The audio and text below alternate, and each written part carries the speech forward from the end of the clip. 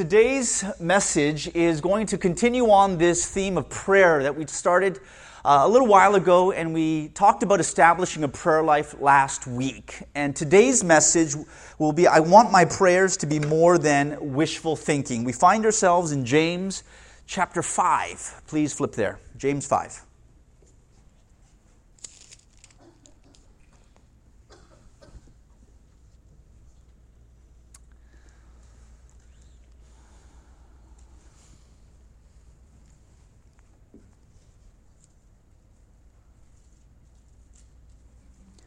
James 5, verse 13 is our starting verse. We'll read through verse 18. It says this, "Is anyone among you suffering? Let him pray. Is anyone cheerful? Let him sing praises. Is anyone among you sick? Let him call for the elders of the church and let them pray over him, anointing him with oil in the name of the Lord. And the prayer offered in faith will restore the one who is sick, and the Lord will raise him up, and if he has committed sins, they will be forgiven him. Therefore confess your sins to one another, and pray for one another so that you may be healed. The effective prayer of a righteous man can accomplish much." Elijah was a man with a nature like ours, and he prayed earnestly that it might not rain, and it did not rain on the earth for 3 years and 6 months. And he prayed again, and the sky poured rain, and the earth produced its fruit. Amen. At the beginning, I said this: if we were honest with ourselves, that if we prayed without any doubt, I think our lives would look radically different. And there is an element of prayer that in many ways, I think for a lot of us, is connected with wishful thinking.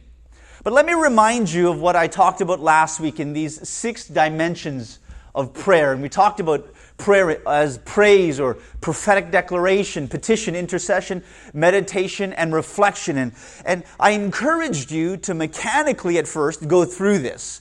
Remember when you were learning how to write letters and you traced the dots? And my son is doing that right now, and he actually does that. He has this, Dad, just follow the dots, right? Just follow the dots. And this is how they learn how to write letters. And in that same way, I want this to be the dots for you. I want you to get your prayer pencil out and just kind of draw over. You're not really writing it. You're just kind of drawing lines. You don't really know that they're letters just yet. And as you trace these dots and as you get used to it, you begin now to formulate an identity and a personality and an essence and a spirit around your prayer life. And hopefully this gets more comfortable. And as an adult, I guarantee you don't trace over dots when you write a letter to somebody, because you've learned this through the years of grade school. And you graduate from the rote things. You graduate from the mechanics, and you go into the spirit of knowledge. Hopefully this will be that for you. Hopefully you took that sermon card last week, and in your prayer life, whether you prayed just one time this week, you took those 6 dimensions and you wrote out 2 sentences each for them. And you just read that before the Lord in faith. If you failed to do that, would you do that the next time you pray?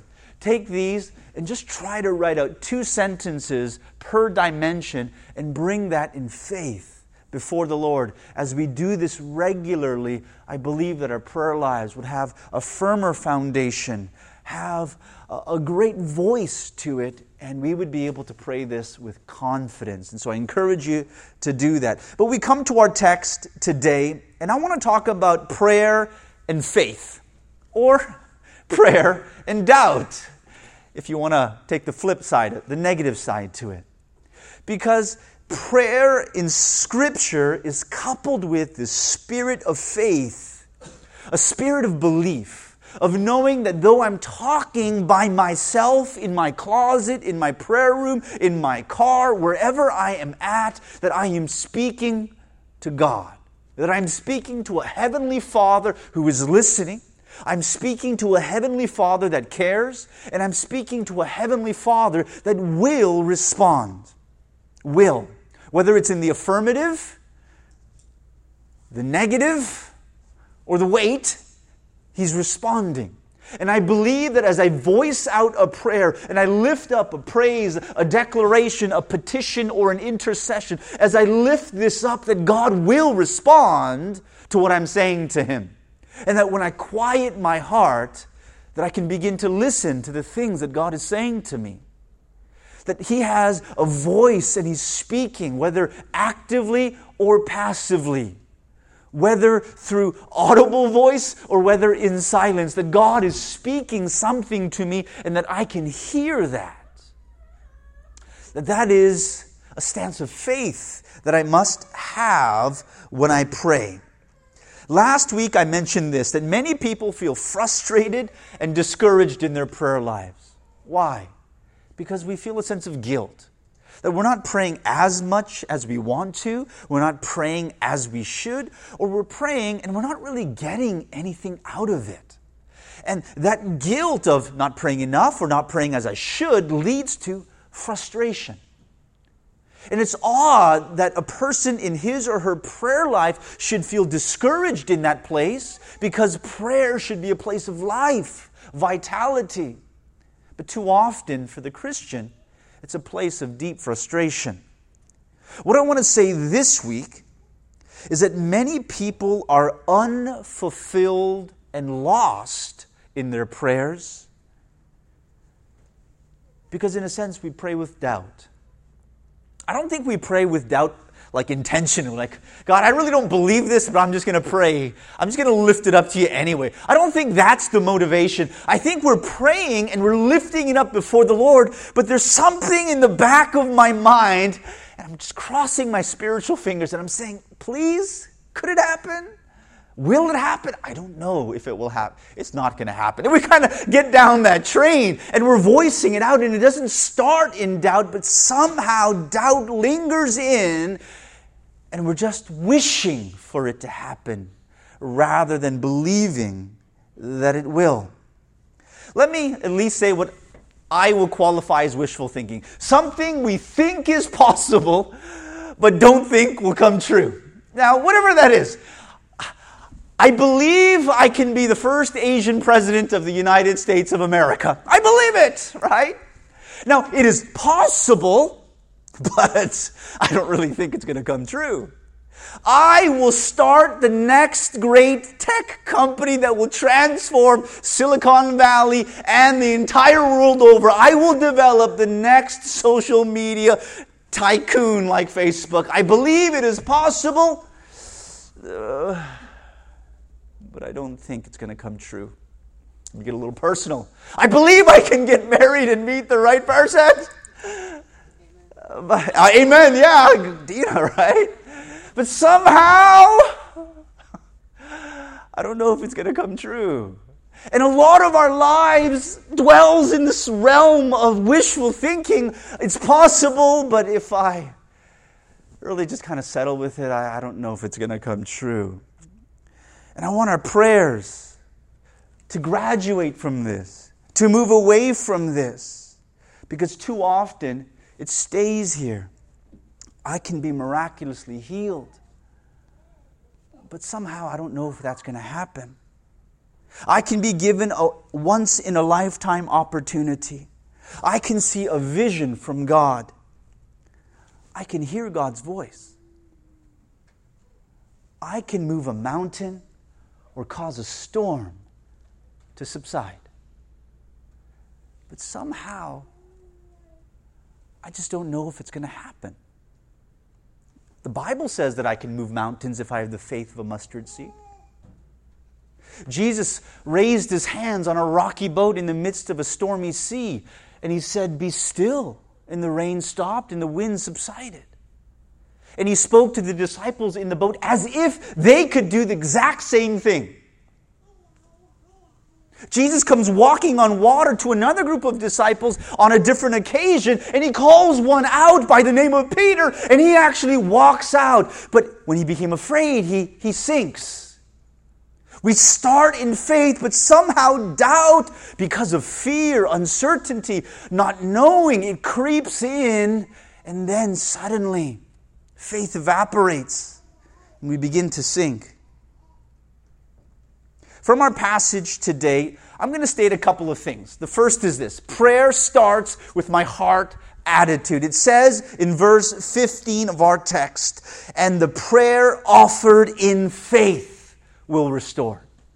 The prayer offered in faith. So not just the prayer offered, but the prayer offered and lifted up in faith will restore that sick person. And so prayer, it starts here on the inside with what I really believe. We've all said things that we don't believe. We've said it to our bosses, our friends, and the people around us. And we think one thing in our hearts, but another thing comes out of our mouths. What is true is what is on the inside. And in that same vein, our prayer, it is almost inconsequential what is coming out of our mouth if it is not first birthed in our hearts. And so it is not the repetition or the choice of words that matters, but it is this fountain, the source of this water, of this faith, of this prayer that matters before the Lord. And so the prayer offered in faith will heal and restore a man that is sick, a man that is distraught. Prayer offered in faith. If you can go a few chapters earlier, just flip to James chapter 1 for a quick second. James chapter 1, starting from verse 5, this is what it says: "If any of you lacks wisdom, let him ask of God, who gives to all men generously and without reproach, and it will be given to you," to that person.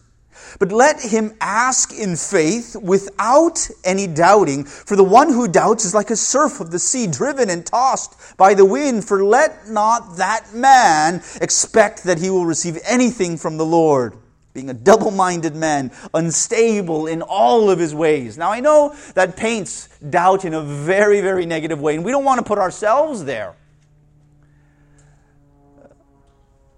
But a lot of the times in my prayer life, I do find that I'm on the side of a sick bed, and I'm praying for healing over somebody. But there's something in the back of my mind, and it changes my vocabulary. And this is what I say: "Lord, if it be your will, would you heal? God, if you want to, and if this is your timing, would you do this?" And I say that verbally to the person because they're listening to this prayer. And I word it in that way because it is my back door. It is the fine print. It is the asterisk that says you might not get healed. This might not be provided for you. So as I pray this, I just want you to know that don't be discouraged if it doesn't come to pass. It is that for me when I vocalize that type of prayer. Because something in the back says, I will pray for a healing, but I will word it in a way just in case this person does not get healed. It is possible, but it might not happen. And this becomes the stance and the spirit of how we pray too often. And James is saying, when you ask God for something, whether it be wisdom or something else, that when you pray, ask Him in faith without any doubting. Don't be like this boat without an anchor. Don't just float and be tossed by the waves and the wind. Have a firm root. Be stable. Don't let circumstances or currents dictate your prayers. Let it be rooted in the faithfulness of God, in the presence and personality and character of who He is. Start voicing out prayers to God as if He loves you. Start voicing out prayers to God as He will answer it, as He actually cares. When the Bible says of natural fathers, if a son will ask for a bread or a fish, will you give him a stone or a snake or a scorpion? No. And if natural fathers will do this for their natural sons, how much more will your heavenly Father give you good things? He is a faithful Father. There is no shifting of ways with Him. And every good and perfect gift comes from the Father of lights. That I pray with a different stance. Just as we were getting ready for service today, I was in the office, praise team was there, getting a few things ready. Jacob comes in, right? And he was kind of messing around a little bit as we were praying. He had like cups and he was just like putting them over his ear. Like, I don't know what he was doing, right? And then he comes up to me and he goes, Dad, and I'm, shh, right? We're in the midst of prayer. And he was trying to say something to me and I just kind of shushed him as we were finishing up the prayer. And as we stopped, he says, Dad, I want bacon. I was like, it was so random. I'm like, what? I don't have any bacon right now. He goes, I want bacon, right? I said, I don't have any bacon, but we'll go to the market after and I'll buy you some bacon. I mean, how random is that? But the heart in which he came to me was so simple. It was as if I could provide it and I would provide it. That's why the Bible says that we must have faith like a child.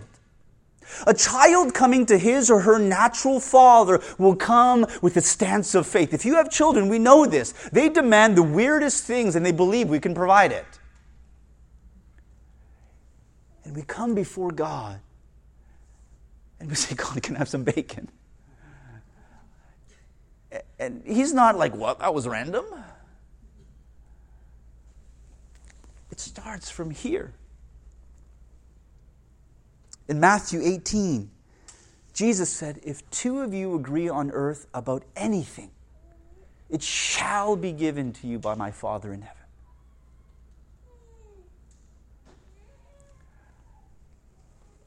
It starts with my heart attitude. The second thing I want to say is lifestyle matters. Right. Verse 16 of our chapter 5. Therefore, confess your sins to one another and pray for one another so that he may be healed. And it says this, the effective prayer of a righteous man can accomplish much. The effective prayer of a righteous man can accomplish much. The choices we make in our life, how I live my faith before the Lord, that has a huge bearing on my prayer life. Not to say that I must be perfect, blameless, and holy. But there is a stance in my life that there is a desire that I have before the Lord. That when He sees me, He sees my heart and my condition. And the prayer offered with a heart that seeks to glorify and honor God, that prayer can accomplish much. But I want us to know that righteousness in Scripture is given to us by Christ. That it is not by what I do. It is not by perfection. It is not by the actions of my life. That God does not accept me because I have checked all of the boxes, I have crossed all of the T's, and I have done everything right. Salvation's foundation is about our own guilt and weakness and shortcoming, and about Christ's perfection and gift and substitution. That is the basis of my entire faith. And so I come before God and I'm accepted by Him and called His righteous child. Not because I am righteous, but because I have the righteous one. Because Christ is my Lord and Savior. He has redeemed me in my weakness and sin and made me perfect before Him in the midst of my imperfection. That is the basis of righteousness as a Christian. And when I look at this, we must not, oh man, I'm not righteous, and so I better not even pray. All right? I won't be able to accomplish anything with my prayer life because that adjective doesn't describe me. That the first stance is Christ has made me whole. And who I am before you, Lord, and everything that I try to do is only a response to grace, not a prerequisite of it. And so I come with a heart that is purified. And in my weakness, I desire to want to glorify. I desire to want to build my life in a way that glorifies Him. And that sanctification process, growing in the righteousness of God. And as I pray in that lifestyle, in that place, that those prayers accomplish much. And thirdly, nothing is out of reach when praying in faith. Verse 17, Elijah. And James, emphasizes the fact that he was just a regular Joe, a regular person. Right? Just like us. He had the same nature like us, this Elijah guy. And he prayed earnestly, it says. Earnestly that it would not rain for 3.5 years. Now, what kind of a prayer? Someone prayed that for California, I think, because that's kind of coming to pass. We need some rain badly. We need the second half of Elijah's prayer. Send rain, O Lord, right? But he prayed earnestly before the Lord that it would not rain, and it did not rain for 3.5 years. It's recorded for us in 1 Kings. And then he prayed again. And this small cloud starts to form. And it sends rain. And it was because of a man's prayer. That God looks at the man, at the woman, and He sees faith in the heart. And sometimes the request seems absurd. Sometimes it seems normal, but many times not so. But what God is looking at is the person, and He wants to grow that person's faith. There are times where I give Jacob things that I wouldn't naturally or give him right away, or I give it to Christopher, but I want to give it to him because I want him to know that Dad is listening, that I heard you. And I wasn't thinking about giving this to you right now. I wasn't thinking about going here next week, but we'll go there because you asked. And I want you to know that I'm involved in your life and that I'm actually listening, that my ear is turned towards you. And I believe God acts that way towards us. That we have requests that we make before God, and He listens to us because He wants us to know that He is listening. And He's growing our faith, cultivating our relationship. To pray in faith, that nothing is out of reach for that person. That if God will listen to a man who asks for it to stop raining, what will He not listen to for the child of God that seeks to honor Him? That what request can I bring before Him where God says, you shouldn't be praying that? To pray in faith, to lift it up before the Lord and say, God, I just bring this in faith, and to go back, Lord, I'm just asking for some random bacon right now. And just to know that God would listen to that and say, we'll swing by the market on the way home.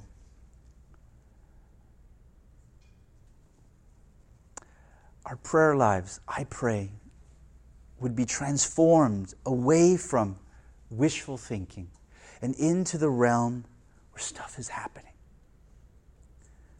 Don't qualify your prayers with asterisks everywhere to kind of safeguard yourself from devastation that it might not happen. Just take a stance and just ask in faith, believing that it can come. Ask Him for your family, for your career, and for the different things that you desire. Bring it before Him because He cares. He loves and He desires to give good things. I was thinking about our children, and I started to put like a dollar amount on all of the toys that they have. Have you ever done this as a parent, right? I was just thinking about Legos for a second. I mean, our kids went through this entire Lego phase, and a box of Legos that big cost $25, right? And these kids not only got, that big Lego head, like little storage bin, they got one of those, and they got other bags full of broken pieces of Lego, right? And I was just doing the math on this thing. I think it's like a few $1,000s worth of Legos in the house right now, right? I just kind of monetized it for a second. And I kind of feel like, wow, that's absurd. That's like a waste of money. We could have bought something else with this, right? But in that moment, I'm not calculating the money. And of course, the kids, it wasn't all from us. They got a lot of gifts from different people, of course. And these kids that are asking their parents or people for stuff, it's just simple. It's just, I feel like I want it or I need it. And they ask for it. In that same vein, just with that simple faith, God, I'm asking for this. And I just bring it, Lord, you can do it. You can give it. And don't qualify it. Just bring that petition and put a period at the end of it. And say, God, this is what I need. This is what I'm asking you to do. This is what I'm asking you to come through on. And stop it right there. Because that will lead me to the first of my application points. Pray as a first resort. Just pray. Just bring it. And let God sort it out. Right? Just ask it, stop, and let God answer it as He would. If He says in the affirmative, thank you. If He says in the negative, all right, live with it. But just pray as a first resort. Pray and just pray and just pray. Just lift it up. Say, God, you are a good God, and I know you give good gifts to your children. I am a child of yours. I'm asking for this gift. I can't get it on my own. And that will lead me to the second. Do what you can and pray for what you can't. May your hands be active. May your feet move. May your heart and your mind think.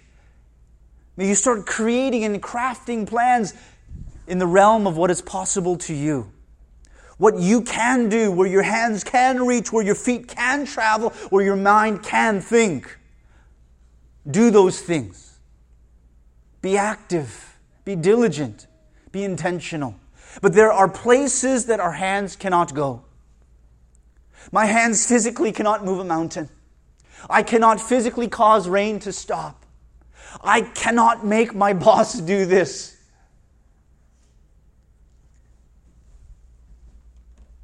And so I pray for what I can't. I do everything that I naturally can do. In the space where I need the impossible to happen, I just pray in faith.